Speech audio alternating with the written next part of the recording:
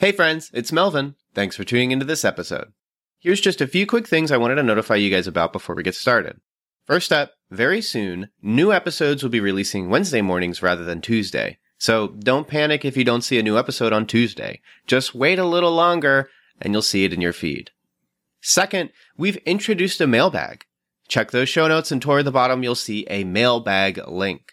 You'll then be able to text us any questions you might have about movies, the movie industry, or any movie/Christian related questions you might have. Then we'll respond in a future episode, so send us your questions now. Up next, Patreon polls, which are available to Patreon supporters at the $3 tier or higher, have been updated. Supporters can now suggest films or shows to be reviewed at the end of each month. The two most liked submissions will become the options for the Patreon poll. So if you want to hear us talk about your favorite movie or show, join our Patreon and start campaigning. And lastly, whether you're a new or longtime listener, please consider writing a review or rating the Cinematic Doctrine podcast on iTunes and Spotify. Apart from financially supporting on Patreon, these are the two most helpful ways to support the show. And that's it. Enjoy the episode. You're listening to Cinematic Doctrine.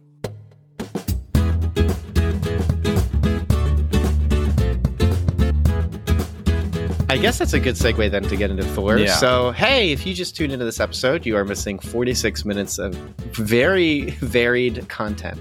I guess if you... Mostly about comic book stuff. Mostly comic book stuff, but all media stuff. If you support on Patreon, $3 a month, you get access to early segments of each podcast because we found that this is the easiest way to do extra content for Patreon supporters and edit it because all I have to do is snip it and then it's a normal episode. So there were some hot rumors and leaks about the Echo TV show. And some minor discussion on Umbrella Academy with featuring my wife, featuring my wife. Featuring the distant ghostly voice of your wife. What else?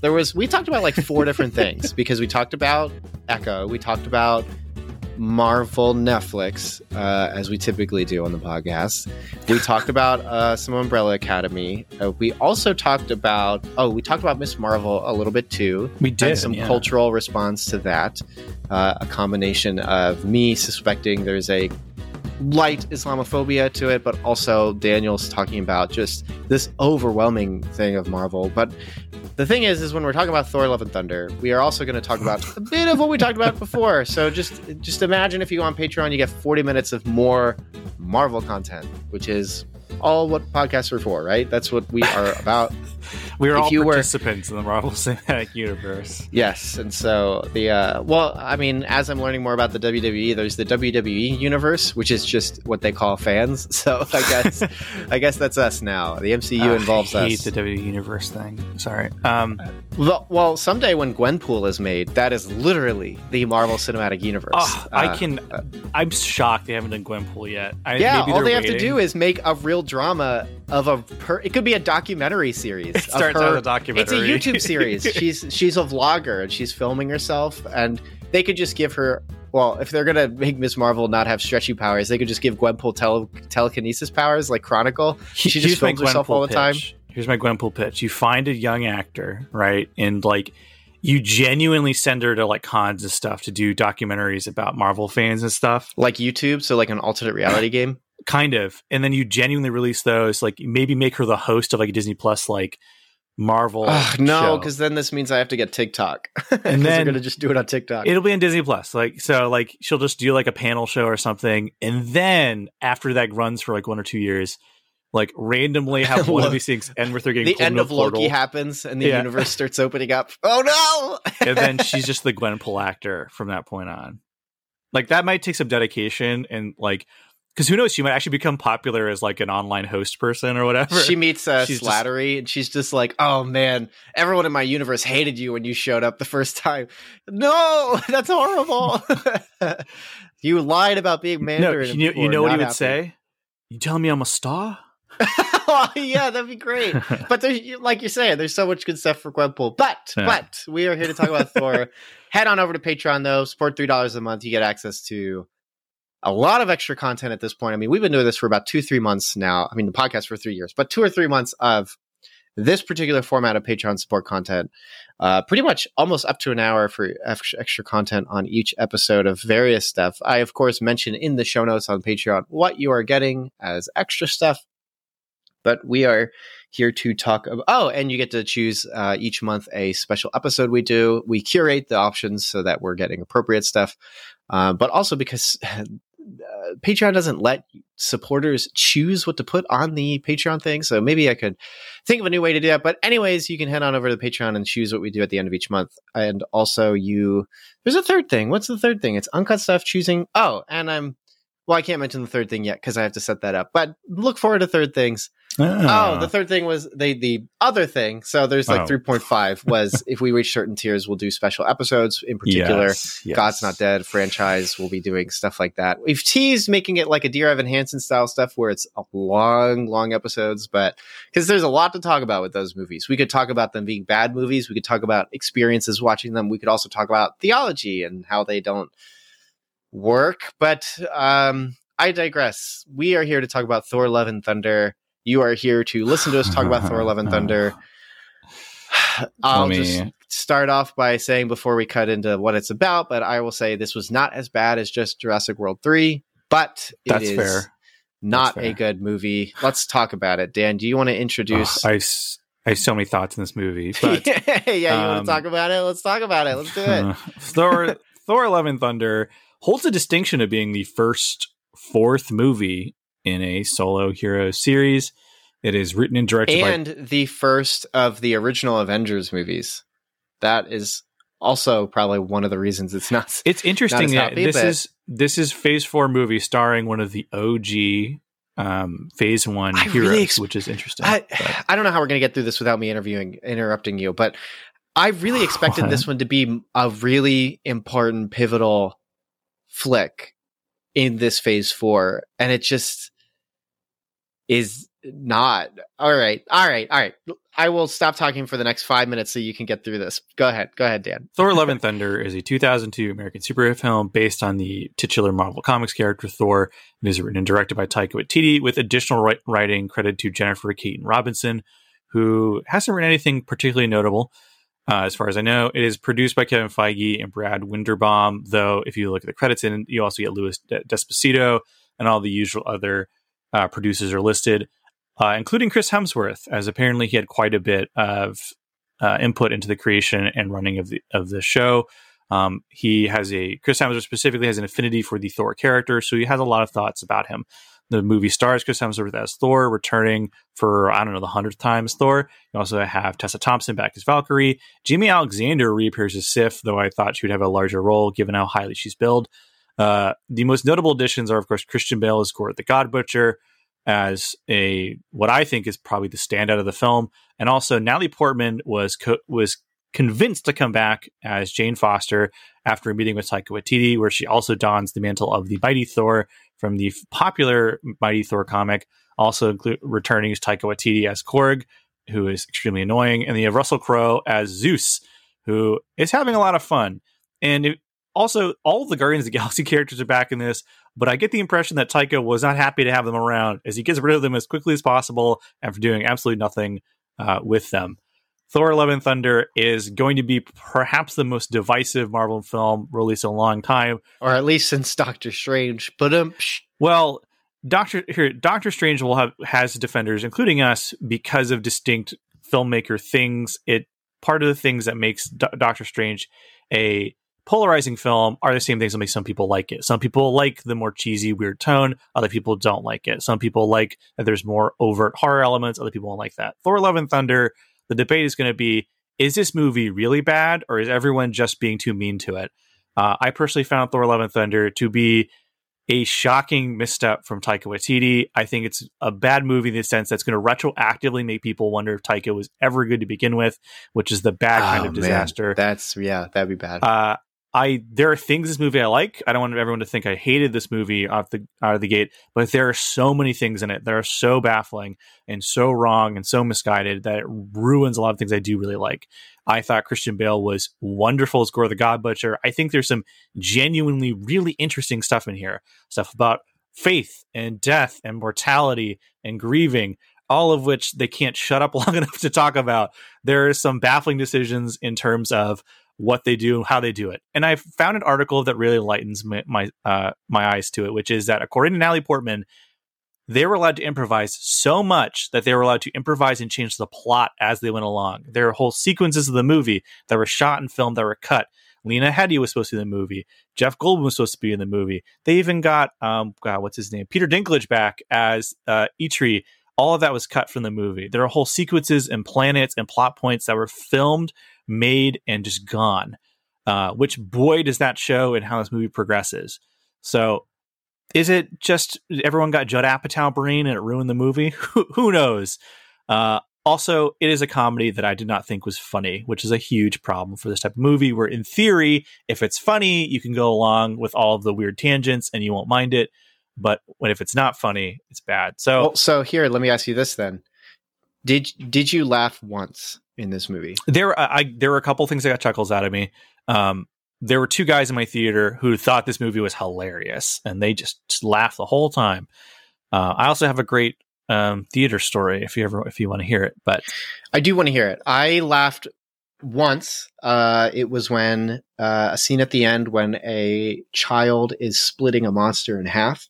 That got me to chuckle. That not just chuckle. I actually just popped for it. I just outright burst into laughter. But it was amidst a bunch of that. So it's distinctive to mention that it was only one of those scenes that actually got me to go, what? I'm glad you bring that scene up, because imagine if that was the one kind of silly scene in the movie, how much more impactful that scene would have been, right? Like if the movie had been more serious at the point and then there's just this insane sequence of children fighting monsters, wouldn't that have made the scene so much better? I think this is one of those. Well, okay, let's start with on my end. Let's start with this. I read a New York Times article a couple days ago. It was an interview or just a piece on Taika Waititi talking about how lately he has been just extremely overworked. He wasn't talking about that in a bad way per se. In fact, he got to a point where he's like, I'm losing sleep. I'm working on so many stuff, but then I see when it's finished and I feel good about it. And I can see that here. I'm a huge, yeah. He's in a pirate show right now. That's kind of like What We Do in the Shadows. He is Our Flag Means Death. Yes, he's an executive producer over Reservation Dogs, which is essentially a Native American version of What We Do in the Shadows, or The Office, I guess. I don't know what you want to call it. If it was like What We Do in the Shadows, it's like I'm talking about Native Americans like they're not real and they can't hurt you. Casinos, they don't exist. It's not real.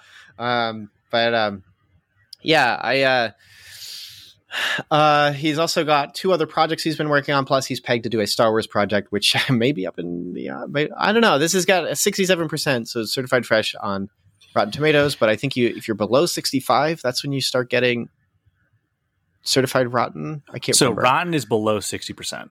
Okay, so he's close. What's also I am surprised that it's not rotten. By the way, that is shocking to me. I am glad you brought that up, because there's actually been a huge controversial thing online where people are actually taking a look at how Rotten Tomatoes decides when something is fresh or rotten or not. Well, isn't it like 2 out of 4? 2 out of 4, and there are people who do 2 out of 4s, like they do out of 4, just like Roger Ebert. And there was a movie a couple weeks ago where like someone gave it 2 out of 4 and it was interpreted as rotten, and then another person gave it 2 out of 4 and it was interpreted as not rotten.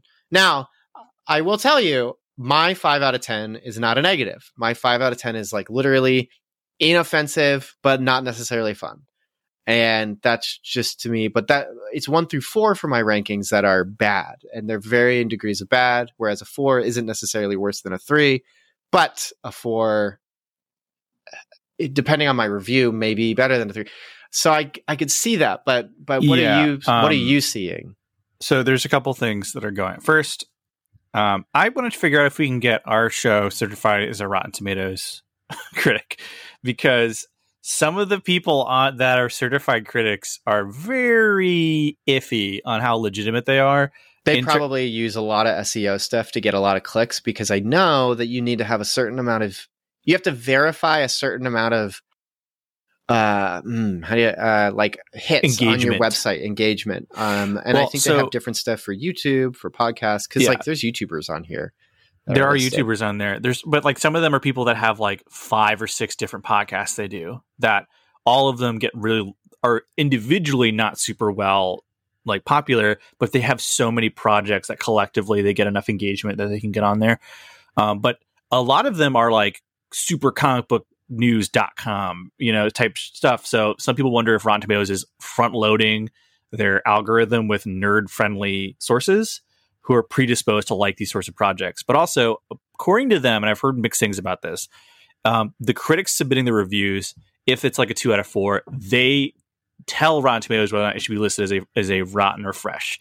Now, there have been reports where occasionally someone will submit what is listed as a fresh review and it's actually rotten because it toes that line, and the critic themselves are like, oh, I said it was a rotten review, but they list it as a fresh. And so maybe that's just, there's 500 reviews per Marvel movie, which someone else has pointed out, where there's so many reviews for Marvel movies compared to other blockbusters that they just have a higher likelihood of getting like 65 to 70% positive, especially because these are big popcorn movies, which generally critics will be like, well, it was entertaining, I guess. So like somebody screamed. That was the punchline. It's funny. Yeah, I like this movie. But if you actually go through and read the positive reviews for this movie are very like, it's okay, I guess. However, I sure am getting tired of these movies. Kind of positive reviews where they're like, technically, I guess it's not bad. Not my favorite thing. So they're like mixed to positive reviews, to put it diplomatically. So again, this might be the canary in the coal mine thing, where I think this might be the first, like the blooms off the rose here, where it's this isn't the worst movie I've ever seen or anything. I actually think this is worse than Eternals. I wouldn't say that. Eternals has like a profile, even though it's imitating Eternals other feels people. like a movie that's held together with a plot of some kind. Eternals is too long. It's way too long. And even though one of my big criticisms is that it feels too much like an imitation of other directors, which makes sense, right? Because she was pitching it she pitched it with shots and stills from Villeneuve movies. And the first line of the film is the last line of Blade Runner 2049. So definitely a movie where she's like, I love art house, even though Villeneuve's not, kind of like toes the line of art house. Now he does, at least. And but I found myself at least more intrigued by it because it's just interesting in that way. But this movie was like just a slog. Now I think they both have 3 out of 10s for me on Letterboxd, but. Hey there, it's your friendly neighborhood call to action. Just checking in on you. Hope you're doing all right. I'm just stopping by to say, if you enjoy the show, you can always subscribe and write a review for Cinematic Doctrine. There's iTunes, Podchaser, basically anywhere you listen. You can give us a shout out with a thumbs up, 5 stars, gripping positivity. Or if you hate the show, you can say that too. Wait, what? What are you saying? Why are you saying Well, I'm not going to tell them what to do, Ted. They're free to do what they want. Our analytics say we got a lot of listeners in the US, and they love their freedoms. And you're also free to check out our Twitter. Very active there. We host polls, memes. There's also the Cinematic Doctrine Facebook group called Cinematic Doctrine Facebook Group. If you want to join, just answer the questions, read the rules, and tell them the podcast sent you. Also, you should check out our website. Some really cool stuff there. Editorials, written reviews for movies we haven't had time to cover. Always check out cinematicdoctrine.com when you get the chance. Oh, Ted also told me I shouldn't forget to mention the Patreon. Something about you can support us or something? Wait, Ted, I thought this was like a hobby thing. You want me to expand Cinematic Doctrine. You know this already. Right. Yeah, I forgot. I'm the one who put all this together. Yeah, Cinematic Doctrine has a Patreon. For as little as $3 a month, you can gain access to early uncut episodes of the podcast. Oh, and did I mention, you get to tell us what to do. That's right, each month you get to vote on a movie we discuss on the show. Anyways, I gotta run, so I'll see you guys later.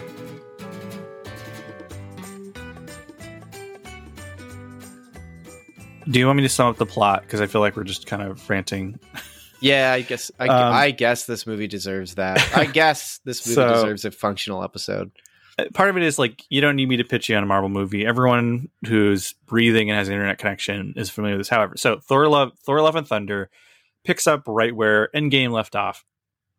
Quite literally, like there's an opening montage that's actually pretty good for what it is.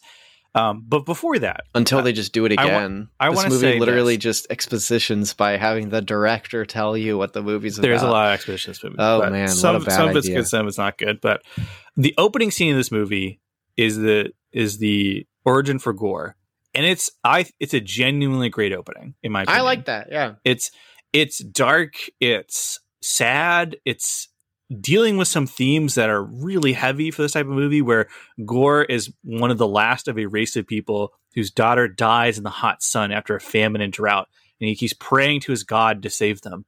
And so he's wandering the desert after his daughter's died. He actually comes across the deity he worships and finds him to be uninterested in his suffering and even cruel and precocious in how he treats him. And in a moment of rage, what do you call it?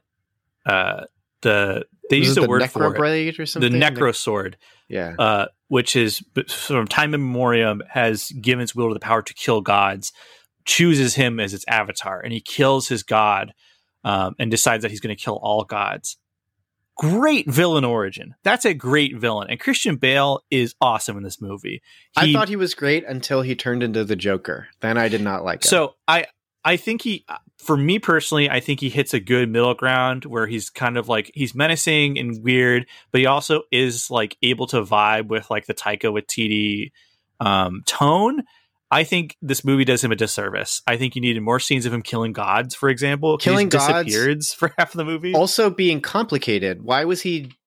It would have been really interesting if he like, yeah, so later he abducts children, and that's kind of the movie. Like, okay, we got to save the children. Like that's he's like he's literally like a boogeyman. That's good stuff, right? But it would have been cool if he was like compassionate to the children. Something about that, like I will care for you in the way that the gods don't. Something about that would have been interesting. Like if he was like, is it called humanism? If he was just like peak avatar for humanism or something. And like, that would have been really interesting to me, because the only gods we need are us, as we treat each other well. Yeah. Right. And so there was something about that like I wanted, which, okay. I think this movie really, I know we need to talk about the plot just so we have a background, but I think it requires, like, we talk about Waititi a little bit, but like, I've seen Jojo Rabbit. I like Jojo Rabbit. He does serious really well. That movie is super emotional. It's also laugh out loud funny. His pre-Ragnarok movies all do this really well. Where they have heart. Even What We Do in the Shadows has some fun heart. Like the entire romance his character has with the old woman is really good. It's so funny, but it's also really good emotional stuff. So like, there's something about this movie where even the stuff I like, which are like two scenes that are pretty serious, actual sticking to the script drama plot moments. I think I can guess what they are. Guess. You've seen this movie, listener. Who cares about spoilers? Whatever. The scene with Thor and Jane in the hospital. Partially. That plot line I did like. In particular, I actually felt, and I was annoyed that people laughed, when Thor is talking about wanting to spend his life with her on the boat, and then she just goes, "I have cancer." Yeah, because people in my theater laughed too, and I'm like, "That's thought it was great. Funny." It's not funny because also Natalie Portman's actually acting in this scene, so she's really selling. The boat scene was my other. It just pick. Bubbled out of her. She was resisting. Yeah. She could, and then bam, I have cancer, and then she's acting super well. Like I am like. I'm going to be recommending something at the end of this episode. And part of what why I'm recommending it, because it's going to be a big eye roll once you see it. And if you've already opened the show notes, you know it. But like, part of what I like about this particular thing is I get to watch these actors perform more. And I love that stuff. And it's part of why I advocate certain things for like characters becoming villains in a show. If it's long running, is because I get to watch the actor do new things. And that's really cool. That's why we like Doctor Strange, because we get to watch a hero become a villain, and it's really good. It's also why I think Doctor Strange is way better than this, because I get to watch actors actually do something. Like I'm 20 minutes into Doctor Strange again, and I'm going, wow, I get to watch Elizabeth Olsen do crazy stuff again. This is so exciting. I get to really focus in on it. I get to really enjoy it. And so I like that. And at the end, there was some stuff like even like Thor's final monologue to Gore, I thought was just awesome. Awesome. That scene, I have so many feelings about that one scene. But it's in this movie that sucks. And all the stuff with Jane's cancer is emblematic of like what the problem with the movie is, where if they just if it was in a different movie, it would be better. Seconds and just let because it's silly, right? Even Catherine joked about this when we were driving home. She's like, "Of course, Jane has cancer. Of course, she has movie sickness. Of course." Well, that's but from it's the also comics, to be fair. that would have been.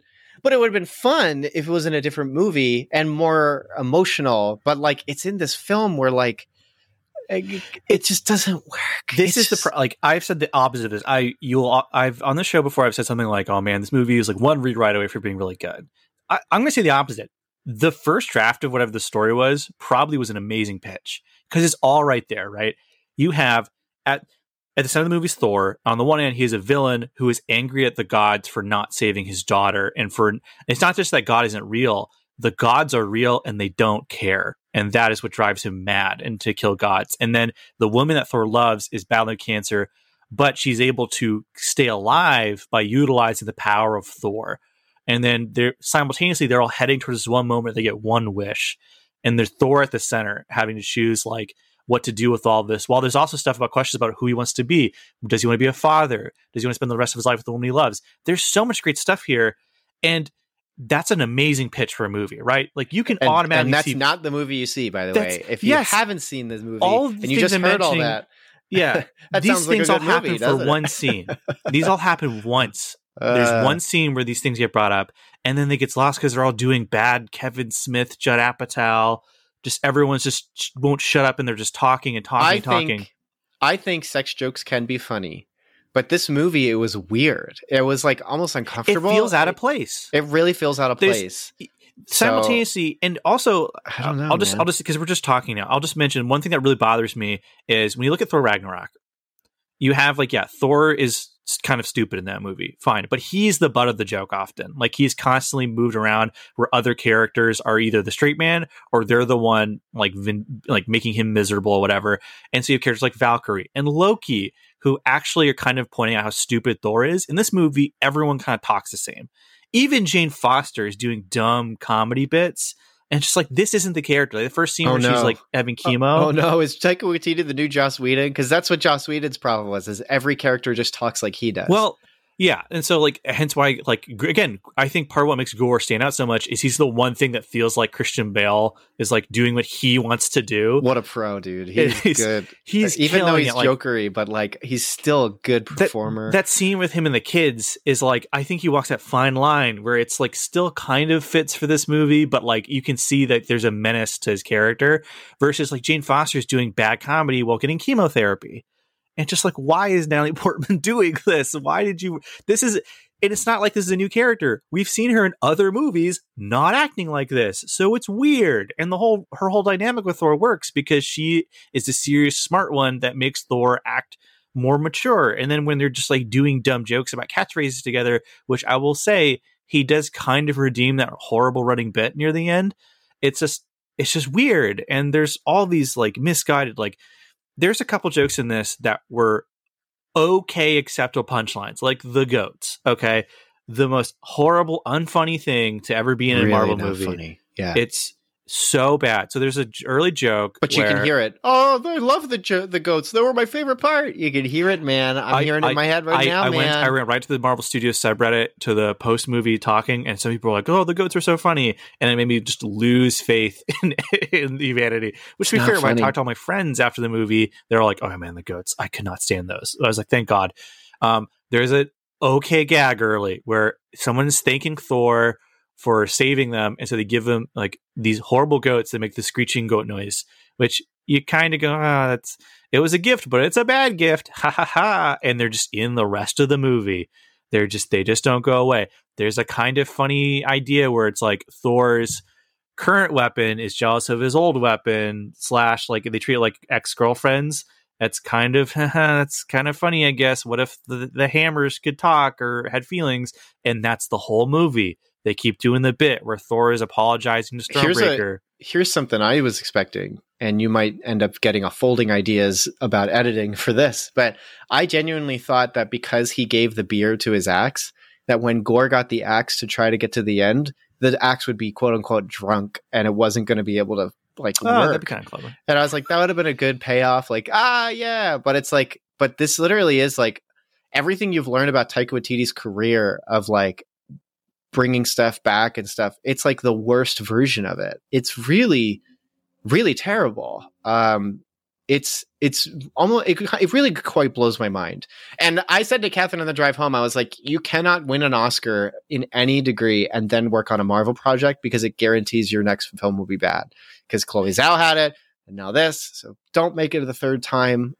Don't do it. If you win an Oscar, stay as far away from Disney for 1 or 2 movies and then come back.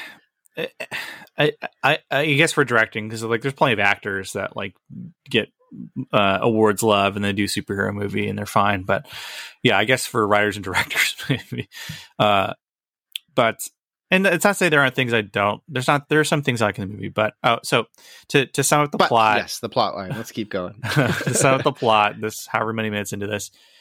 So Gorr has the Necro Sword and he wants to kill gods. Simultaneous to this, Thor is going through kind of like a midlife crisis kind of thing. Like he's kind of trying to find himself after the events of Endgame and Infinity War, which to be fair, were very horrible and traumatic for his character, which at first I was kind of like, oh, they're actually going to address the fact that every horrible thing that you could think of happened to him, but it's kind of hand waved away. He's hanging out with the Guardians, who are barely in this, despite being in all of the marketing for the movie. Very weird. Got to sell that ticket, man. And so he finds out that it's kind of muddled here. He finds out that he meets Lady Sif again, finds out that Gorr is going to kill gods. Gorr is actually going to New Asgard on Earth. They just end up in the same place. Simultaneous to this, Jane Foster has cancer. And this is from the Mighty Thor comic, where Jane Foster does have cancer, and so she becomes Thor. And I was very interested in this because, like, again, like Natalie Portman doesn't have to do this movie. She has her own career. She can go make another Oscar-winning movie. But after meeting with Taika Waititi, she was agreed to come back. And specifically the fact that it was going back for this relatively high concept character. She is a cancer-ridden scientist woman who has the powers of Thor now. And the powers of Thor temporarily grant her all of the things that she has lost because she has cancer.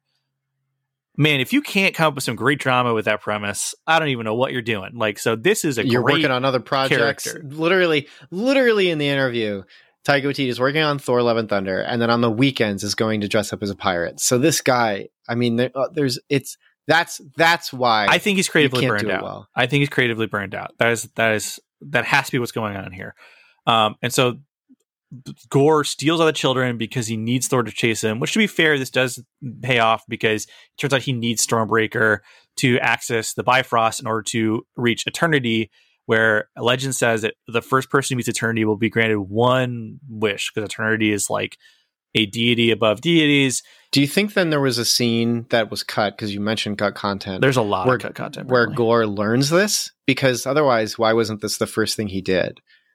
Like, why didn't he just go to Eternity? Yeah, because later, and I think the standout sequence is when they go to like his planet thing, which is black and white.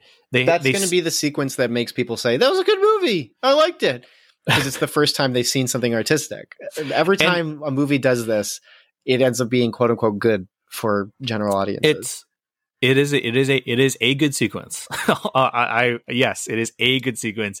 Yeah, I could definitely I could see this movie getting a cult following because it's so weird and strange, and there's so many bizarre decisions that it might just really vibe with someone somewhere, right? Like, because they're like, oh, I really thought it was clever and unique and whatever. But yeah, when they go there, they see he has the documents that explain this. So yeah, it does make you wonder why he didn't just immediately go. Why did he waste all his time killing all these gods if he could just gotten one item, MacGuffin item, and immediately just got rid of all gods? Because that's, in theory, is going to be his one wish. So they try and find the kids. They go to a world with all the other deities. It's a complete waste of time because they go and nothing happens. All that happens is they learn that he wants Eternity, and they get Zeus's lightning bolt as a weapon, which I said this to someone else. You could have taken those two bits of information and moved them somewhere else in the movie and made the whole movie stronger. Because rather than having this weird middle, which maybe they just needed an action scene, because there's not a ton of action scenes in this movie compared to other Marvel movies. Say there's plenty of action in it. It's just, so then they figure out that they need to go find him, and one of the kids is Heimdall's son, and so they can use like his vision eyes to get a better idea of where he is. And so they go to where he is. They have that cool black and white sequence.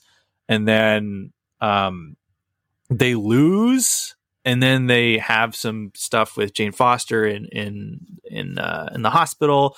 Then Thor goes right back to where he needs to go, and then he fights, and then they have the ending with Eternity, and then there's 2 pretty solid post-credit scenes, I'll say. And that's most of the movie. Like it's jumbled. It takes them a long time to accomplish not a lot. It's very weird. Like, it's a weirdly structured movie. So when I talk about the fact that they are improvising through the plot, it really feels that way. Because there's multiple moments where they go do something, the characters fail, and then they just start over again. Like, that happens like 3 or 4 times in the movie. It's very weird. But I really like that Mjolnir, I always say it wrong, like Mjolnir. Breaks apart and reassembles when she throws Thor's hammer. That's really cool. Oh man, when we're on this podcast and we ever start just talking about cool suits or attack powers, you know the movie's bad. That is the sure sign of it did not work out. I like the way the hammer breaks up and reforms. Yeah. Okay, so speaking of that, during the final fight scene when they have to break, they decide we need to break don't his get weapon. into logic. When they decide into power logic, No, it's a fool's errand. Not power logic. I'm talking editing logic. When they do this final fight and they have to break the sword, apart from the fact they've never set up the fact that when his sword breaks, he can rebuild it. There's a part in the fight where finally Thor has the upper hand. Jane Foster has shown up, and she's going to die. She uses the fight, but she does it so cool. So you get some stakes, whatever. But now Thor has the blade. He and Gore are fighting, and he has the blade caught between the lightning bolts, and he's holding it. And then sad music starts playing. Sad music starts playing like this is a sacrifice scene. And he looks over at Jane, and Jane nods as if to be like, oh, I think they're implying that this attack is going to also kill Thor or something. So she throws the sword, the Mjolnir, and it destroys the sword, and Gore flies back, and he's got this, like, you know, Aragorn's blade. It's like half broken, whatever. And then the hammer splits, takes the pieces of the blade and brings it back, and the sad music is still playing, implying like someone's going to die. And I started to just become more confused because the editing, the slow motion of it, and then the music all implied something costly was going to happen. And I was really confused. I don't know if this happened to you. And I knew, like, okay, this doesn't make sense because there's no precedent set up for this. Why is the editing in the scene making it look like this? And it just, then she just brings it back, destroys the sword by closing Mjolnir because it wasn't closing all the way because of the shards of the sword. And then, like, the sword's just gone. And then the scene ends. And I was just really like, who edited this? I'm going to look this up right now. Who edited this? I do know that in that New York Times interview, they talked to Feige a bit. There's 4 credited editors. They did talk to Feige a bit, and Feige said how, like, he genuinely thought Waititi would not show up at 8 o'clock for editing because he was so busy, but then every day Waititi still showed up. So, hey, good on him for following through. But still, there's this worry of, like, I can just imagine he's showing up with like a coffee pot, a fresh pot, and he's just like still in pajamas going, all right, we got to do this. Got to do it quick. Maybe he still has his pirate beard on because he doesn't have time to take it off. And like, it's not the first time I was confused. Catherine was also confused a couple times as well. Well, they never set up the idea that Thor can destroy Thor's hammer on command. Gore can destroy Thor's hammer, you said? Well, or Jane destroys the hammer to destroy the bits of the sword trapped within the hammer. Was it destroyed? I couldn't tell. Yeah. Because the whole thing is like, oh, if you become Thor once again, you will probably die. And so the idea is like, as long as she stays Thor, her body is kind of like put together. And so destroying Thor's hammer, nobody uses cool powers except for Sam Raimi, because just from the 20 minutes of Doctor Strange again, thinking of how he like to catch a flying car, he opens a portal and like a demon dog jumps out to bite it and lands it. Or even like he's just using his wizard powers to put on suits and turn water into wine and stuff. And then he also like does the, the music note fight and all these sorts of things. It's why everyone's favorite bit in X-Men 2 is the fact that like when Logan wants to drink like a cold drink, he hands it to the ice power kid to make cool down a drink for him. It's just like the hit movie Clueless when she reaches out the window to get a lemon to make lemonade. It's all good stuff. But also, I mean, even what's the other, or even Spider-Man 3. Don't mention that. But the fact that they're just doing a hammock out in the park and it's just spider webs, just silly stuff of like, I wish there's more stuff like that versus like in the Holland movies where they're just laying down on top of buildings. Like, dude, make a web. Or where's your sense of showmanship? Raimi being like, they're superheroes. Why aren't we on buildings more? So there's always a scene where someone's caught on the edge of a building and everyone inside the building looks outside and there's a monster. There's extras. Or what movie was I just watched? Or Guardians of the Galaxy 2, where it's like we have this horrible murder prison outbreak scene where Mandu, that's his name. I haven't watched it for a while, but he's sending the thing to go around and kill everybody. He's whistling all the time. All these cool uses of powers. Yondu, that's right. And like this movie has a cool ability, right? The hammer can split and then come back, but there's no scene where it's like, I don't know, you could have like a maze or something where they're stuck a planet and like it's just like, I'll just send the hammer out. We've already learned it's conscious. And so it just starts just obliterating things. You have scenes where monsters are hiding behind a wall and then like one shard, the camera zooms out and you see a shard come into frame and he looks over panicked and then boom, right into his brain. Silly stuff, right? Come on, Waititi, I'm writing this movie for you. Like you could do funny gags with powers. And then it's just like, oh, Thor went through a really important church in this other planet that he's saving, and it shatters and breaks. I don't want to talk about it. Please don't talk about it. It's making me sad. Here's some goats. Like, I really think this is like... the main laugh I got in the movie is when Thor throughout the movie tries to give big rousing speeches, which in and of itself isn't funny because that's not a thing he's done in previous movies. But there's one speech where he's talking about, we will feast, and then he weirdly segues talking about how they used to eat their own babies. Yes, that was funny. I thought that was funny. It's like, all right, that's we don't do that anymore. That was a dark time. Yeah, we're better than that. And even everybody in the crowd knows what he's talking about. Like, too. It's like, you know, shaking their heads and crying. I was like, okay, that's funny. Like Taika's like the main things that make Taika stuff funny is when people make offhand comments or like kind of like make weird little commentary about things that have happened. In-world offhand comments. Stuff like, that makes sense. Yeah. And there's a couple bits where it's like also where it feels like a written down joke. Like they go to a place of deities and there's a god of like dumplings or something. Like something they had to like plan out and write that joke because they had to do the VFX for it. Like there's bits that are funny because they feel like they weren't just turning the camera on, let Chris Hemsworth keep talking until he says something that makes us laugh on set, and then we'll put that in the movie kind of stuff. I will say that according to Natalie Portman, they all the actors really enjoyed the experience, like because it was this freeing experience where you could just kind of like do what you wanted with the character, take the character whatever direction you wanted, and some of that makes it to the movie.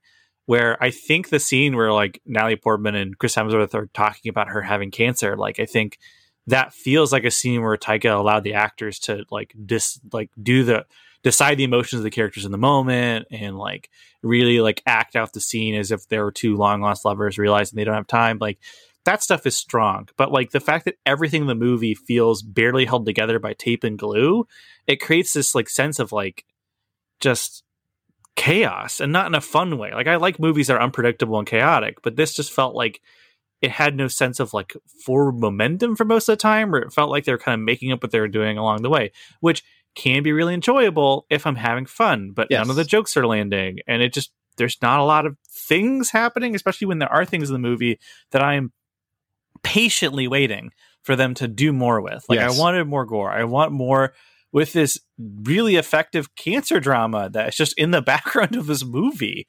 Like there's the scenes where Natalie Portman is realizing that she's not getting better, or where she's like she breaks a sink in frustration. Like that's really good stuff.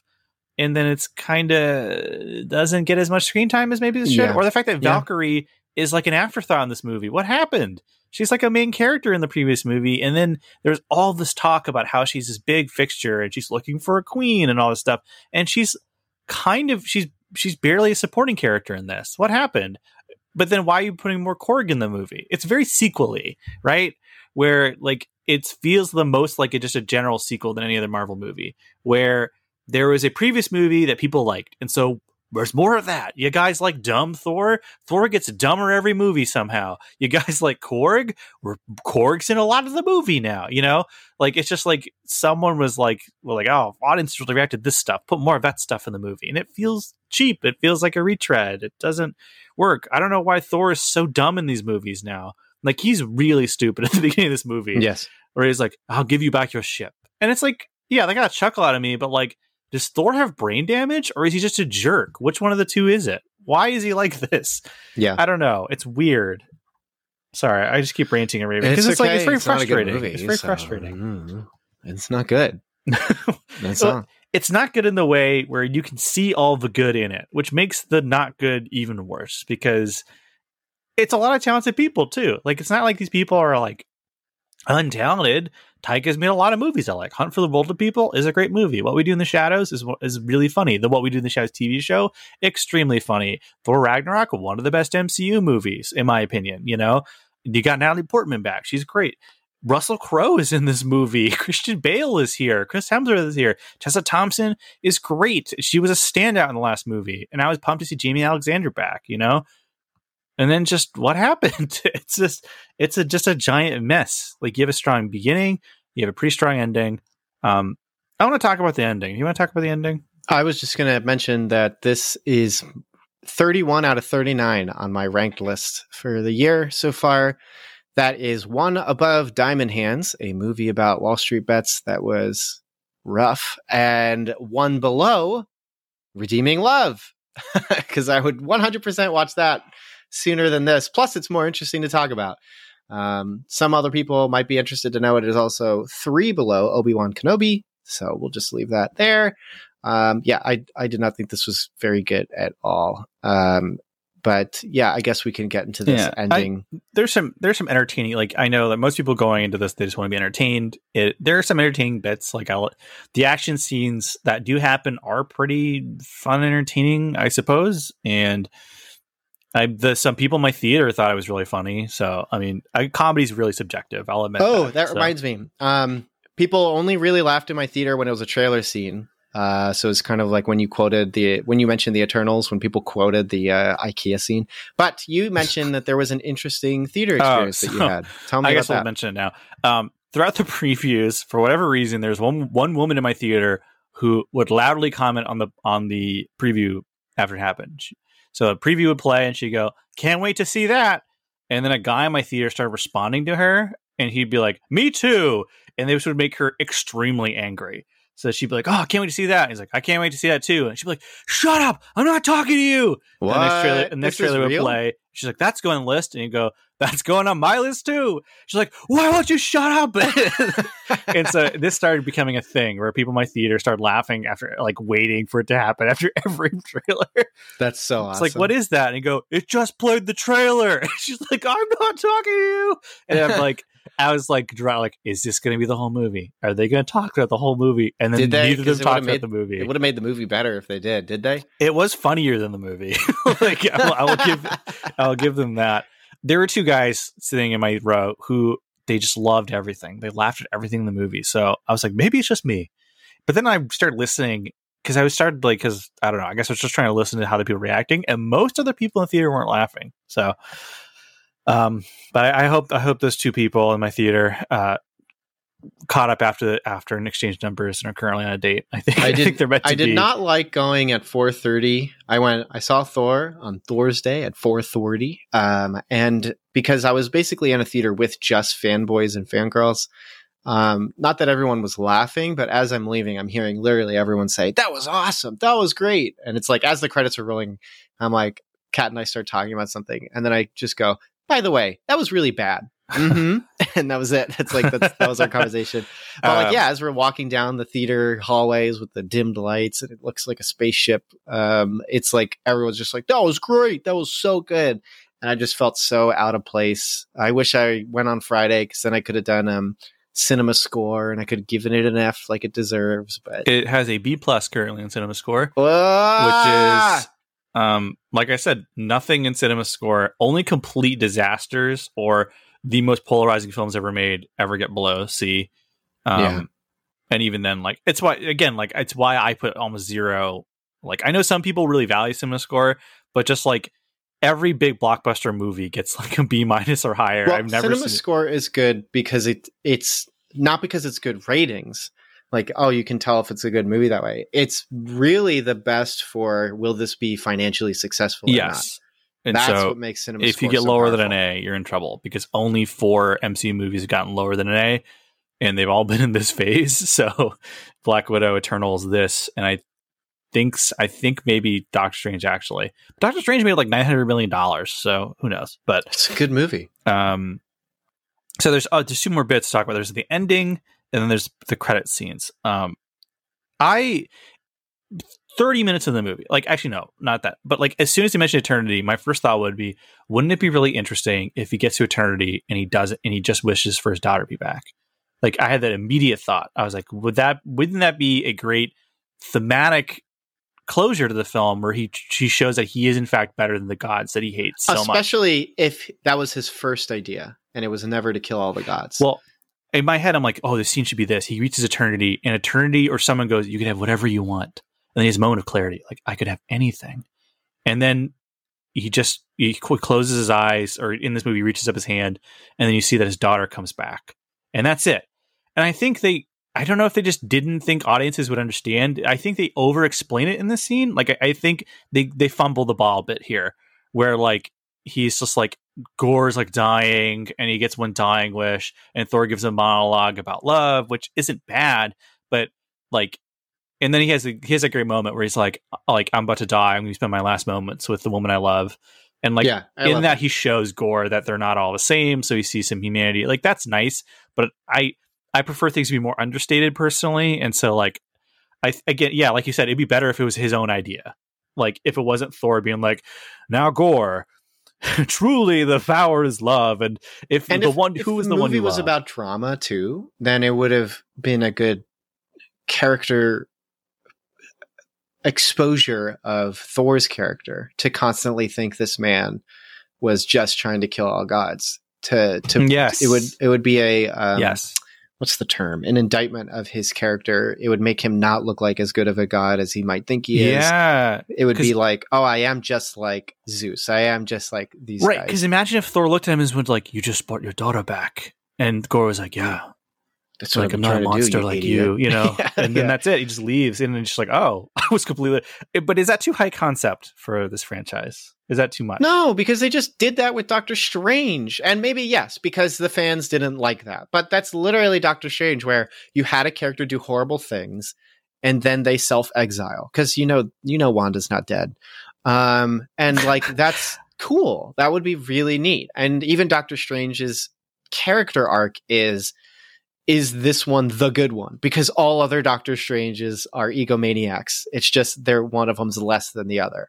And that would have been fine. I mean, you even said that online there's sort of a conversation of, is all of Marvel's property Phase 4 just about grief and death and misery?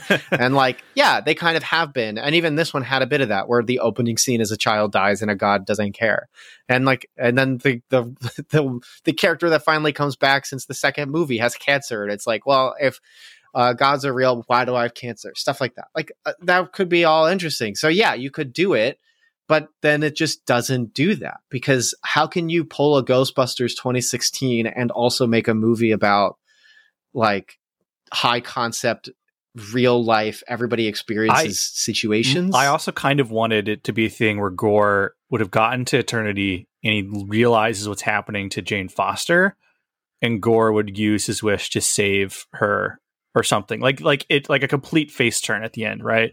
Where he redeems himself and like, he's like, I know what that's like, or something, whatever, where like he both proves that he's better than the gods, but also he shows Thor, like, I don't know, there's like, and there's isn't a it bunch crazy that they learn that you can make any wish, and neither Thor or Jane talk out loud about like, we could cure your cancer if we get there first? Like, this could have been a race movie. I worried they'd do that. I worried that they would like chicken out and they would let Thor get there before Gore or something. Well, just to at least say like, well, if the door opens, just get in there first or something. Like, they didn't even do that, because that's in my head the whole time, is like, at least I don't need hand holding, but I do need to know that the movie knows what it's trying to do. And I just never really felt that. And so I was just pining for just one line for it to say, yeah, you can trust me. And it just never happens. This movie really is like I even was like, what is this movie about? What's the plot? Like, I get what we want to think it is, but like when the movie presents itself, because I mentioned the editing at the end, but the editing in the beginning is so messy where like the monsters are, I don't even know what they look like. What art person was so excited to draw cool eldritch beings and monsters, and then I don't get to see anything? I have no sense of place, no sense of setting.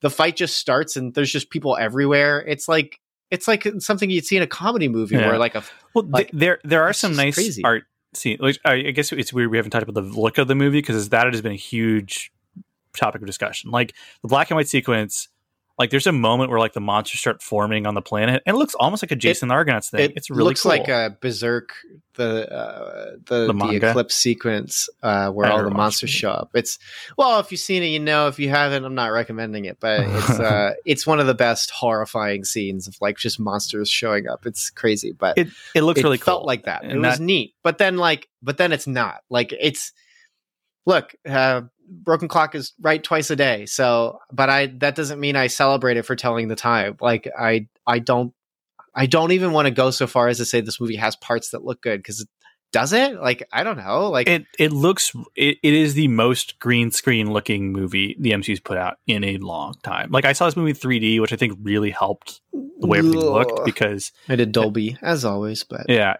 but you can tell they shot it like the way they shoot Mandalorian. Like it looks like there's a ton of scenes that just look like someone standing in front of a green screen. Like it lacks the pop that Thor Ragnarok was visually really fun to look at. And this like cool Art Deco design, like almost retro futurism thing going on. Like the planet, look, it is a mixture. The planet with Jeff Goldblum's character looked like a mixture of opulence and just space garbage. Like it looked neat. Like everything looked neat in that movie. In this one, it just feels like scenes on sound stages. Like there aren't cool planets or anything. Like, you know what's crazy? I'm just going to keep mentioning this anyway, but like the 20 minutes of Doctor Strange, I could draw the setting of the first fight scene and locations. I could say where the church is that he jumps out of. I could draw and pinpoint, this is where America Chavez appears.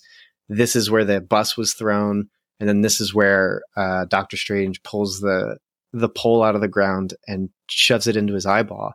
Like that's how good they set up the scene to have like just where the environment is. And then this movie's first fight scene at New Asgard is indiscernible. And then the fight scene on this planet is just a ball. So it's like, it's got no features. So it's like the easiest thing you could do. It is really weird. It feels like when I talked about the Halo show, the final fight in that feels like a map from the game, but not in a good way. It just feels kind of like that, where it's like we don't really want to have personality, we don't want to have a setting, we don't really want to have much going on. I don't know, man. It is one of the cheapest Marvel movies in terms of like personal investment and. This is what happens creativity. when you pump out multiple big budget projects all the time. Things just less polish, and this looks unpolished. Maybe like, I don't know visually. if it's I don't know if it's Disney and Marvel though. I actually think this is the director. I think this might be Waititi being focused on everything else. There's too much oversight in Marvel though for that to be it's no one person's fault. There's too many moving parts here for it to be any one person's fault. But like, there's multiple stories of like, for example, part of why Black Panther special effects don't look as good as they could is Marvel was actively pulling people from the VFX to work on the VFX for Endgame. So like, there is a whole machine here where like someone, Feige or otherwise, could have been like, that looks a little rough. Let's patch this up. But like, if you have more time, if you weren't beholden to such an insane release schedule, like there would be more oversight where someone could take a look at the current edit and go, hey, like, could we spruce this up a little bit? Could we reshoot that? Like it's too big a machine for like anything to just kind of sneak out. Like, you know, it just doesn't work that way. Like there's stories right now, even of like Sam Raimi and having conversations with Kevin Feige about keeping certain scenes. Cause like Kevin Feige thought that the stare off between, Doctor Strange and Mordo when they first see each other was quote cheesy, and Sam Raimi was like, no, I want to keep that, where they just cut back and forth between their eyes. Stare off as in before they hug when they go to the new universe. He thought that was like a little cheesy, which I disagree. That's great because it builds it's tension, right? It's like I don't know how I don't know if this guy likes me. And that's the thing, like Taika's quote personality in this movie just kind of feels like the MCU comedy formula in general. Like it doesn't feel like a Waititi distinct movie, enough, frankly. But I will say that Gore using his wish to bring back his daughter, which is Chris Hemsworth's actual daughter, for the record, the actor. Oh, cool. That's really cool. It leads into what I think is a genuinely great moment and idea. Like, just Thor has a daughter, basically, who calls him Uncle Thor, who has the powers of eternity. And, like, he's just teaching her how to tie her shoes and trying to get her to put her boots on. That's nice stuff. It makes it again, it feels more genuine because that's his real daughter. So they have a chemistry that you can't really and direct. It's scripted, too. The comedy in that scene works better because it's been scripted. Because the girl can't improv, probably. Yeah. Right? It's a nice little scene. It's actually sweet. Like, it's a sweet scene because it actually ties up some stuff. Because previously in the movie, I will say one thing I liked is that they do show flashbacks to Thor and Jane's relationship, which has always been underdeveloped, in my opinion. Like, that's in theory what Thor: Dark World should be more about. But they actually shoot and add all these scenes where you see Thor and Jane in love and how they kind of drifted apart. That stuff's good. They just narrate it. They just tell you it. And I'm like, I wanted to watch that movie. That would have been cool. Catherine's like, I'll watch Eternal Sunshine with superheroes. That sounds so awesome. Yeah. Yes. But I guess that's Spider-Man. Interesting. That's the Tobey Maguire Spider-Man series, though. Like, when I think about it, because that's that whole thing. Even some stuff in Spider-Man 3, I stand it. I think it's good. Is that stuff like that? It's really great. It's a particular type of relationship, though, because like Tobey Maguire's Peter Parker is such a nervous, like unconfident weirdo that, and then he gets to the third, and he's way too confident that he's kissing other girls in front of his girlfriend. Versus, it's horrible. Like, he's so bad. Chris Hemsworth and Natalie Portman, terrific. They've got great chemistry, I think. Their relationship feels more like a typical normal, like they see them going to Halloween parties together and he's dressed in like a hot dog costume. Like that stuff feels like more of a typical couple that has normal couple problems versus like Peter Parker, his main relationship problem is forever that he also is Spider-Man and Spider-Man comes first versus his relationship. Right. This just feels like they just aren't vibing. And like that, like Eternal Sunshine with superheroes, as I think Catherine said, that sounds great. I want to watch super that. Cool. Yeah, because Thor is so powerful that like you don't have to have the problem of like he always has to be on, right? Like, and plus it's in a world where there's other heroes. Whereas like in Spider-Man, Tobey Maguire, he's the only one. So there's probably a constant dread of, I couldn't stop 9/11. There's a great scene in this movie where like, should I go to the Arab Spring? Should I help? Like, it's it's totally different. Thor's getting a phone call from Nick Fury, which is funny. That's pretty good. And like that stuff is like, that's cute. Like that's fun. And again, I wish that wasn't relegated to one flashback montage that's being narrated by Korg. You know, I think again, there's all these little things that I really like that I think, you know, could have been explored more. And that stuff sets up the end where she talks about like, what life do you want to have? Do you want to have kids? And so that when he has a kid at the end who also has godlike powers, that's great. And so, and it's also why the movie's called Thor: Love and Thunder, is because people apparently call him and his daughter Love and Thunder. And it also makes the use of the song Sweet Child of Mine have a little extra oomph to it. So there's, again, the first draft where he presented the outline, like, this is how we're going to end. This is where I want to go. That sounds like a great movie, you know, where Jane has died, but he has a daughter now that he takes care of, which is, you know, they both together carry the weight of the loss of Gore and Jane Foster. Like, there's a lot of stuff there. But the movie preceding it just doesn't, like, it's not, the movie didn't actually build to that particular moment. Right. The scraps it's just weird. Yeah. it's really weird. The scraps of the stuff I like would have led to that. Like, but it's not Thor who says that she'll be taken care of. It's Natalie Portman, who just is about to die, who says to Gore, she'll be loved and taken care of. And it's just like, what if we didn't learn that Thor wants to have any, I think he has the line about like, when I have 6 kids or something. Yeah. Was that and he also scene where he's looking at a kid. Oh no, that was in The Office. But there's no, so yeah, and he's great with the kids in the cage. So I guess. Right. But like, yeah, it is a movie that's tripping over itself, and it's really not. It keeps getting in its own way. Yes, it's wild. I mean, we haven't really even talked about the side plot of going to visit the gods, but it's just horrible. It's just not fun. Russell Crowe is kind of fun, in that Russell Crowe clearly is just screwing around. He's getting paid to like goof off and stuff, and there's the partial nudity, which in a way is kind of funny. It's a little silly, but like it's just not. I don't know. It's even notable because it's the one time that Valkyrie and Jane Foster get to just be together, and they have chemistry. Like, why didn't they pal around more? That'd have been funny. Where they team up and make fun of Thor or something. Like there's a clear dynamic you could have played into there, but they don't. So yeah, but it's whatever, man. What a boring bad time at the movies.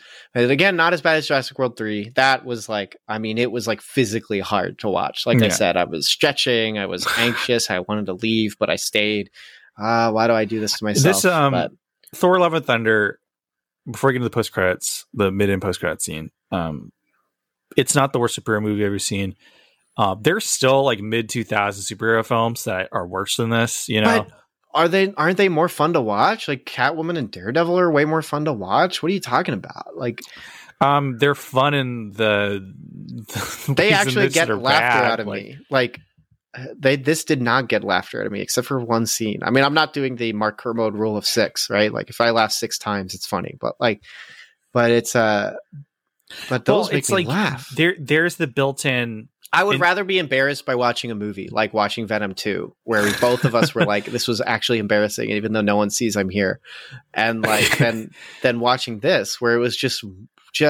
Well, it depends how you. So, like, there's a level, again, where the movie gets cheat codes, because these are characters I previously have attachments to that, like, oh, it's my buddy Thor. Like, I've seen Thor in a bunch of other movies. I'm predisposed to like this character. Same with Jane Foster, same with Valkyrie. Like, I mentioned the fact that Jamie Alexander comes back as Lady Sif, who, outside of her 2 appearances in Agents of S.H.I.E.L.D., the last time we saw her was in like Loki. A weird fake dream sequence thing in Loki.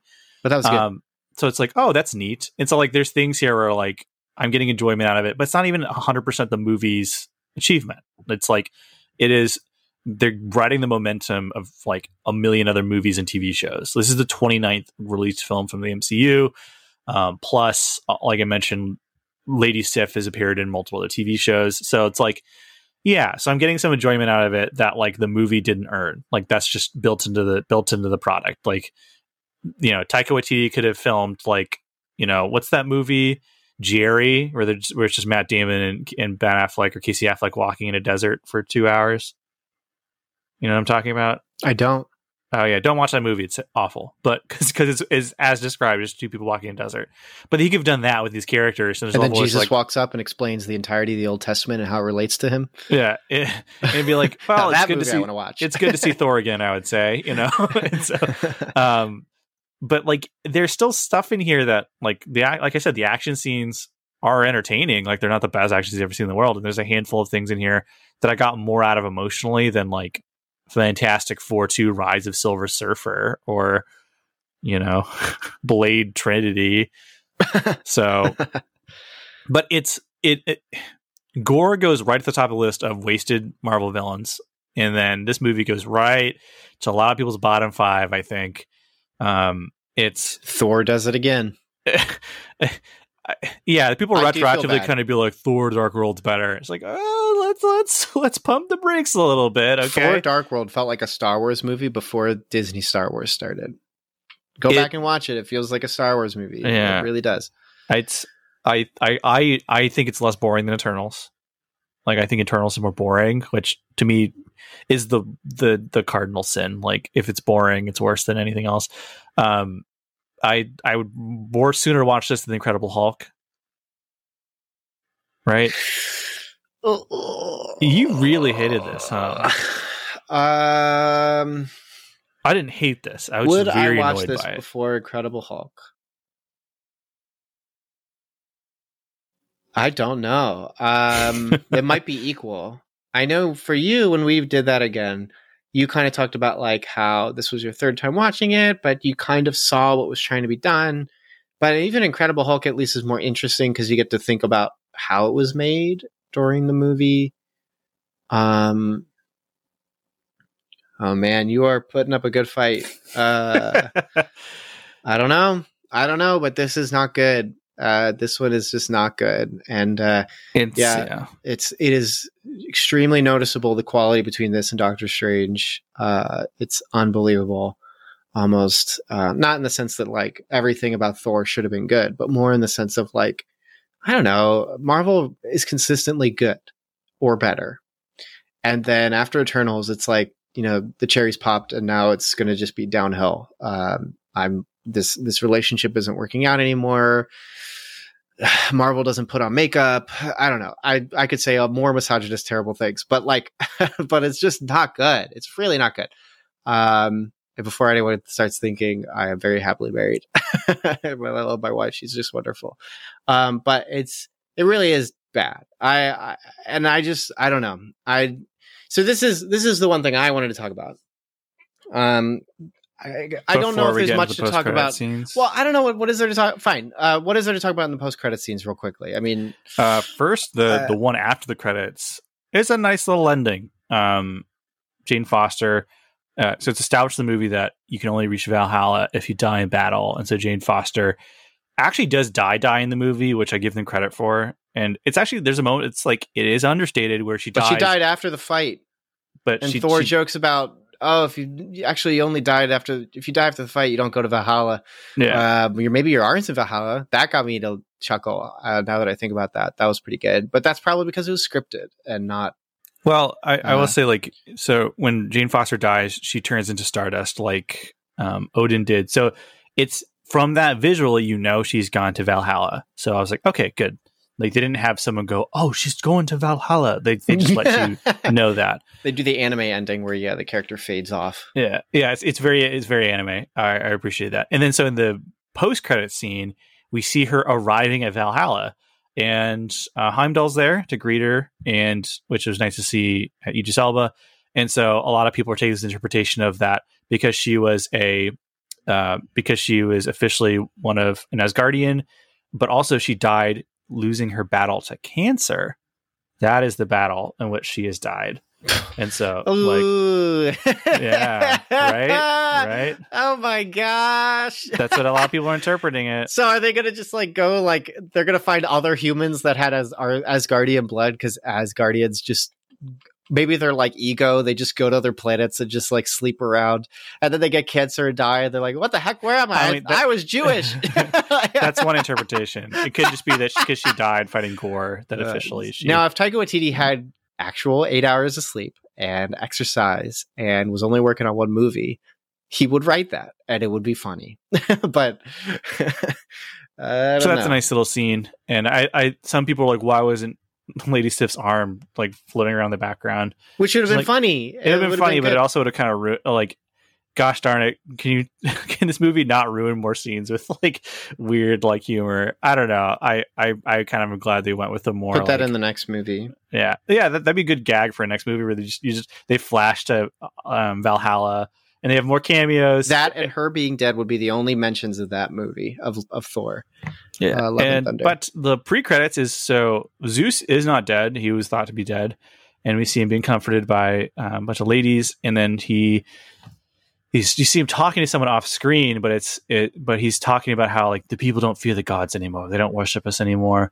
But you will remind them, and it's actor Brett Goldstein from Ted Lasso, and he is playing Hercules, who's going to be sent to Earth to fight Thor, and he's wearing his comic accurate costume, which always gets points for me. And for those who are not aware, Hercules is a character in the Marvel comics, and he's not just because there's a couple gods that appear in this sequence. They're just gods from mythology. Hercules is a true Marvel character. He's been in the comics since the 60s. He is one of the most long-standing member of the Avengers. And he also in the comics is a regular kind of I like the dynamic he has, where he's a rival of Thor and often Hulk as opposed to an outright enemy. Because they kind of, he has a bro-y, trying to prove that he's better than them kind of thing. He's cool. Neat because when he has powers, he has the Hercules kind of powers and also proficiency with things like bows and arrows. But then recent comics have depowered him, but he still is really talented at like the art of pancration, like the old fighting style, which people still practice this day and stuff like that. So I actually like the Hercules character. Again, it's one of those things where, okay, I would love to see Thor is a single dad trying to raise his kid, and there's Hercules is just chasing him around New York.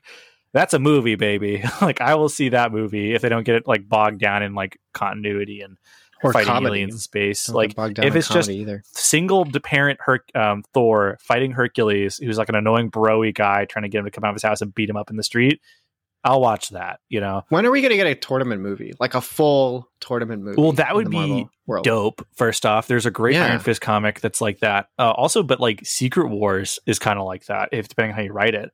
Like all the different characters get zapped up to this arena and have to fight each other.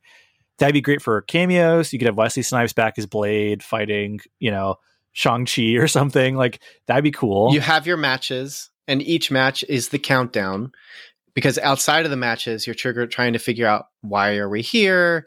Who pulled us here? So you have characters exploring there's a whole chapter in Paper Mario: The Thousand-Year Door that is literally this, where you have to do your matches to move forward. You got to play by the rules. But outside of the matches, it's a noir because you're trying to figure out about this missing wrestler, and you have to find out who's taking these powers, and is the game rigged, stuff like that. So you're exploring outside, trying to hide and solve puzzles. It's one of the best chapters. That game is perfect, but it's one of the best chapters in the game.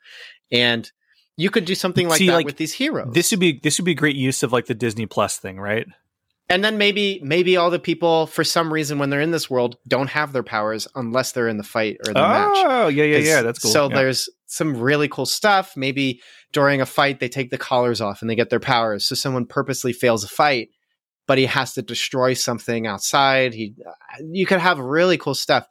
I don't know. Now we're just theorizing some potential. But like Thor, if he lives long enough, is perfect for something like this, where and Feige years ago said he wants to get more into the otherworldly stuff. So it's basically Mortal Kombat in space. It's Mortal Kombat, but better than the Mortal Kombat movie that just came out. So something like that. Yeah. I mean, if people love their cameos, this is a great way to utilize them. And but cool also fights. like the fights, but also like some of these actors, like they probably don't want to do like a big effects thing maybe all the time. But like, hey, we have a character-driven pseudo-noir in space where people are trying to figure out how to escape a space prison. Like, yeah, like, okay, like I could see actors being like, I could see the actors from the Fantastic Four movies wanting to come back for that, you know?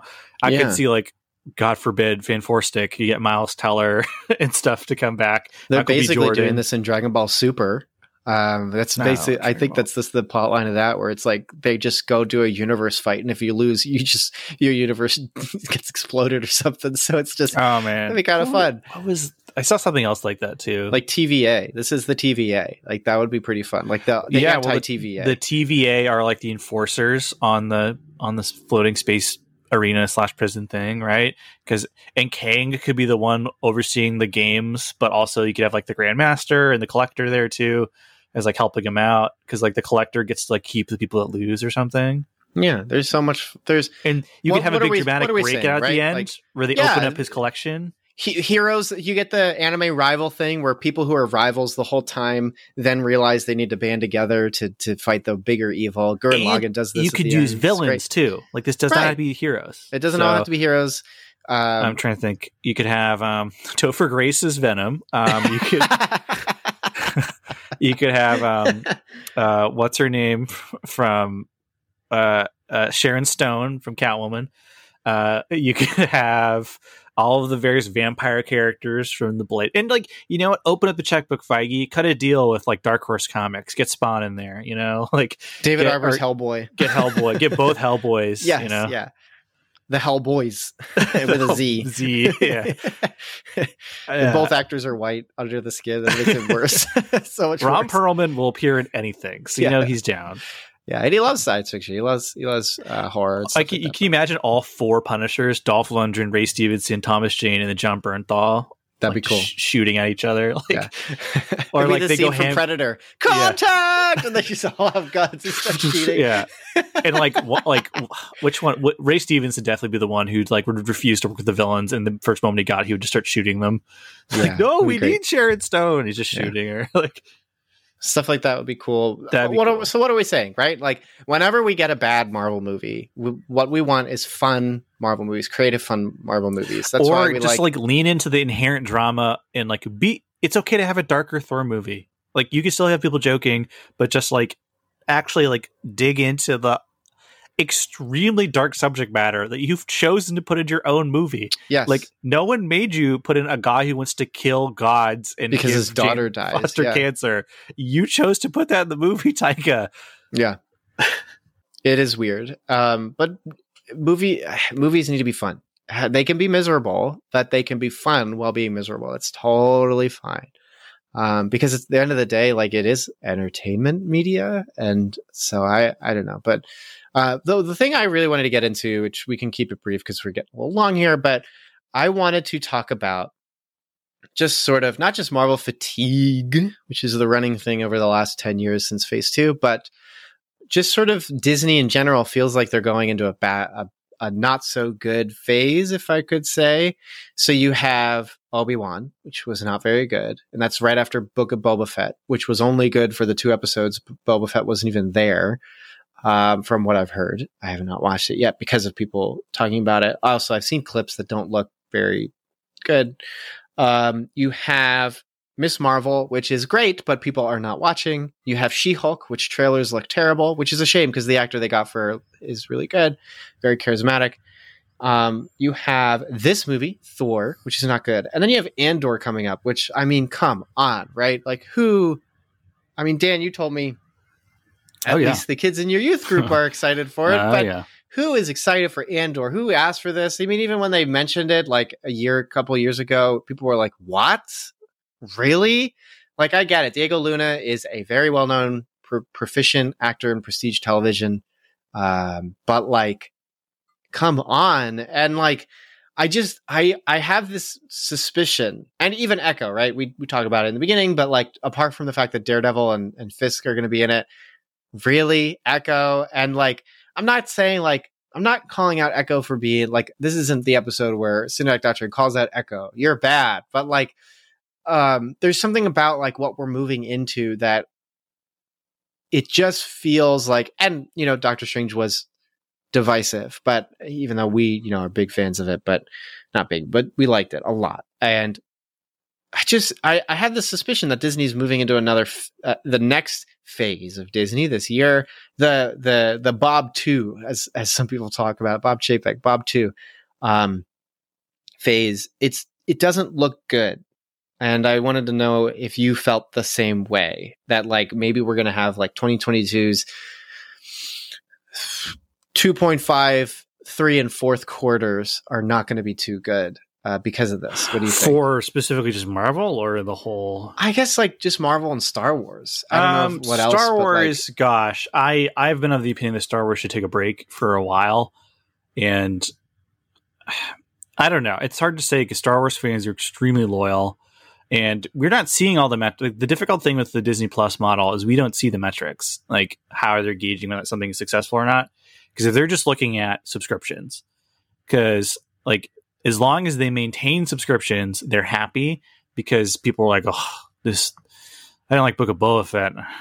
Obi-Wan's kind of disappointing. I don't care about Andor, but I gotta see it. Like, if that's all that they're looking at, then growth may not be the big thing. Well, okay, so short term, growth is just where they can open up Disney Plus in new markets. Because as long as there's new markets that they can eventually break into, they'll keep seeing growth because that's all they care about. Mm-hmm. If they don't care about like fan reception and quality, unless it equals people canceling subscriptions or not paying for tickets, then like it almost doesn't matter how good or bad these things are. As long as they're maintaining people's attention, that's all they probably care about. That is my assumption. What sets Marvel apart is you do get a sense that Kevin Feige cares about if these movies and shows are good or not. Like, he has talked about like disappointments with certain projects or things he'd like to change about the projects, or like he specifically has been talking to people at Sony and being like, you are doing this too quickly. You're greenlighting too many projects. Like, you're not building these correctly. And like, he's offering them notes in all of their movies. You ever read the notes he gave them on things like their Spider-Man movies? he does not appear to be a fan of the movies they make. He's very obviously like whatever. There is a coming up some sort of big announcement about the future of Marvel. Like they're going to show off new projects and stuff. And I think that will give us an indication of where they're going, because they've already course corrected. Like Captain Marvel 2 was basically canceled. It was reworked into the Marvels. That's right. So they're doing that. They canceled the Inhumans movie back in the day. Guardians of the Galaxy 3 appears to be kind of a farewell for those characters from James Gunn. And unlike everything else, James Gunn has just been batting 1,000. So I'm looking forward to that. But outside of that, there's not a lot of known announced projects with dates. We have Ant-Man 3, Quantumania. We have the She-Hulk show coming out in August. They have announced projects like the Guardians of the Galaxy holiday special. There will be a Fantastic Four and Blade movie at some point with no real dates given for those. So I do think they're actually going to look at how all these projects have been received so far and what to do next. So I am mostly optimistic, but for me, big thing, seeing how well they maintain the continuity from the Defenders saga into the new projects. What they actually do with the feedback they're getting is, I think, going to be a big indicator for where we go. Because this is where kind of they decide whether or not we're going to be a studio that makes movies and TV shows that really deeply care about the characters, or whether we're just a content machine. Because if they just keep doing what they're doing with no change, that's kind of, I think, where they're going to burn out their own fan base, where even the most dedicated fan is going to like lose interest. Because the other thing is, part of why I think they're willing to keep the Defender stuff around is like Daredevil, Punisher. These are big characters. These are characters that people know. Even if you're not a MCU fan, you know who Daredevil is. You know who the Punisher is. And outside of X-Men, Fantastic Four, and Blade, they're kind of out of new characters that will have built-in audiences. Because if they knew Spider-Man, people love Spider-Man. Okay, like whatever. But Ironheart, or like even something like She-Hulk, where people are like, oh, woman Hulk, that's as far as it. Like, yeah, if they announce a Power Pack movie, then you better have a good marketing campaign and maybe introduce those characters in another thing people will like, or else no one's going to see a Power Pack movie, or no one's going to see a Man-Thing movie. Like, these are not big characters. So at a certain point, your actual quality of project needs to be a certain level, or else you're going to lose the fan loyalty. Because that's the big thing, that as much as people bag on like the MCU as like retired superhero movies, up until this phase, there's maybe one or two movies that people didn't like, but they had an insane run. Like, just objectively speaking, from Iron Man through Endgame, those are all movies that either everyone loved or a majority of people liked. That's unprecedented. Like, think about, like, people aren't even sure if they like the first 3 Terminator movies, or if there's even more than one good Predator movie. Like, they had like 17, 18 hits in a row. That's nuts. That is crazy. And I think that's underrated in terms of like, yeah, they were like pretty good 7 out of 10 movies, but that's a really good benchmark for consistency. And the fact that consistency is falling apart is the scary part. So we'll see whether or not Black Panther Wakanda Forever is like good. But I'm hopeful, because like there's a guy at the wheel who, like, first and foremost, he loves the comic books and he loves the characters, where he famously was smuggling comics onto the set of the X-Men movies because Bryan Singer banned them from set. And Kevin Feige really believed in those characters and wanted people to read the comics and stuff like that. So the fact that that's the guy in charge and not just some suit who just bought Marvel, that gives me a little more hope. And the fact that James Gunn and Taika, like, whether or not you like everything they do, those guys like the comics. They like the characters. James Gunn specifically purposely puts in like characters that he likes that other people don't care about into it. Like, that's why he did a Peacemaker show. Like, he's a nerd. So that's something you also can't necessarily put a premium on, I suppose. But we'll see. I still think the sheer volume of stuff they're doing is just the law of diminishing returns doesn't disappear just because you're making a lot of money, I don't know. That's a lot of rambling, but Loki season 2 filming right now. So I guess I don't know, what kind of recommendations you got going on, Dan? So just to start, let me just grab my trusty book right here. Oh, I just hit the problem with doing ministry is your office is just filled with stuff. So I have stuff from the game nights, the pool party, and also the VBS that we're doing right now. So by the time you listen to this, we'll have started our VBS. So if you could lift up my church in prayer as we do a VBS that's going to just absolutely just suck up my entire life, for a few days, that'd be great, everyone. Please and thank you. I'm going to recommend, so Paul David Tripp is, some people have kind of turned on him in recent years because he's quote unquote gotten a little liberal. That's apparently from his podcast. I don't listen to it because there's like a billion podcasts out there. But his devotionals and stuff on parenting are really second to none. I highly recommend his stuff. Specifically for the VBS, we're doing Getting to the Heart of Parenting. It was a conference he did that was released as a DVD. And so if you can look up and search out this DVD, it's some really good stuff.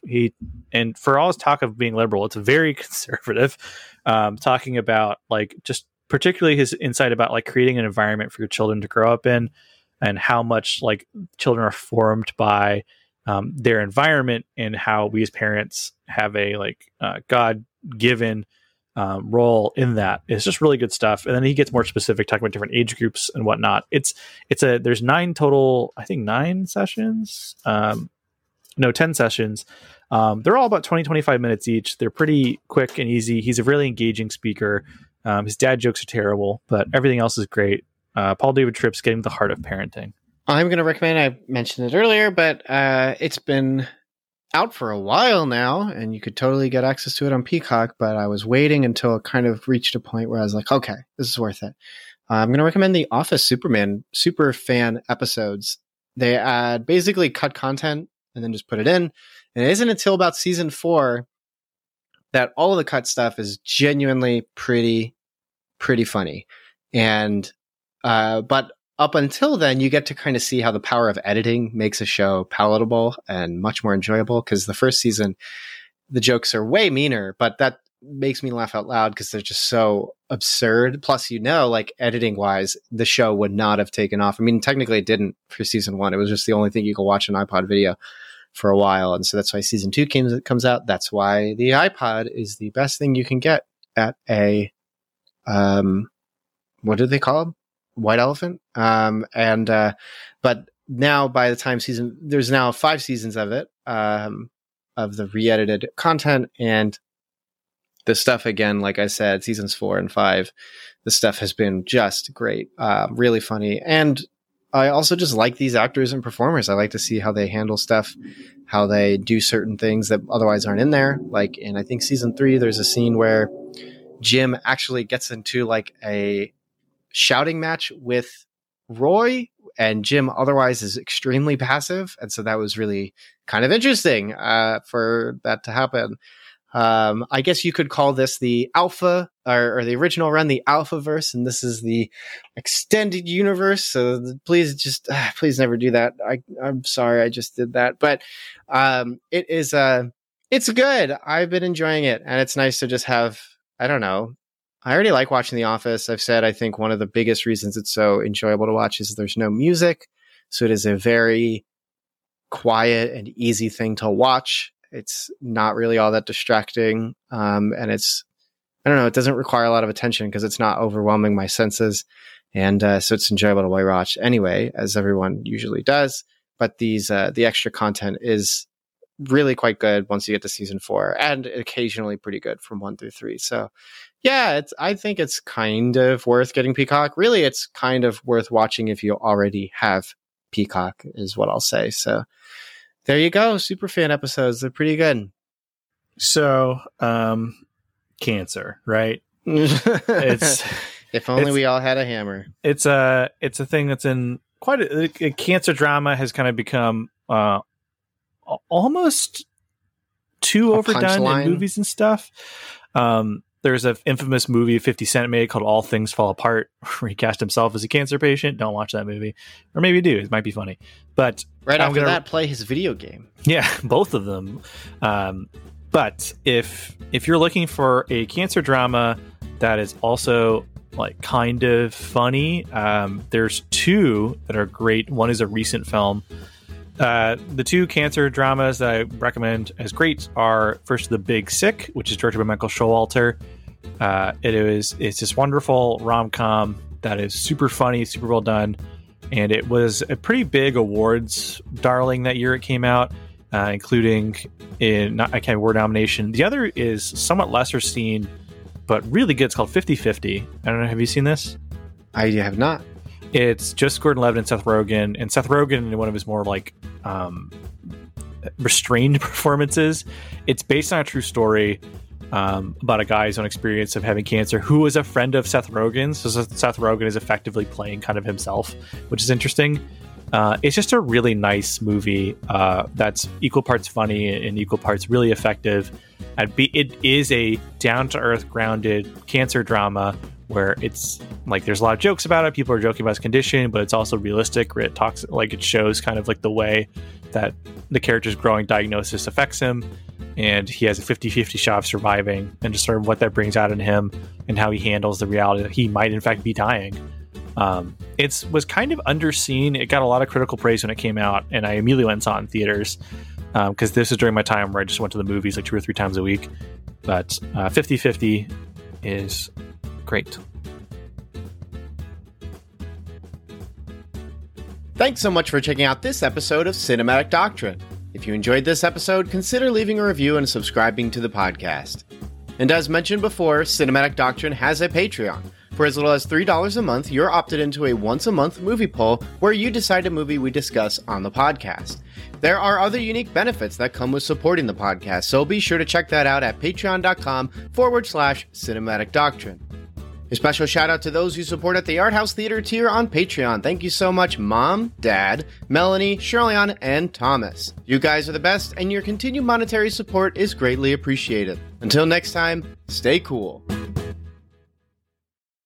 Want some Cinematic Doctrine swag? You're in luck. We've got 3-inch Cinematic Doctrine logo stickers exclusive for Patreon supporters. Perfect for your travel mug or laptop. Head over to patreon.com/Cinematic Doctrine, link in the show notes, and choose the independent theater tier. Doing so will net you other perks too. But let's be real, the podcast stickers are the coolest perk. So get yourself some podcast stickers by supporting on Patreon.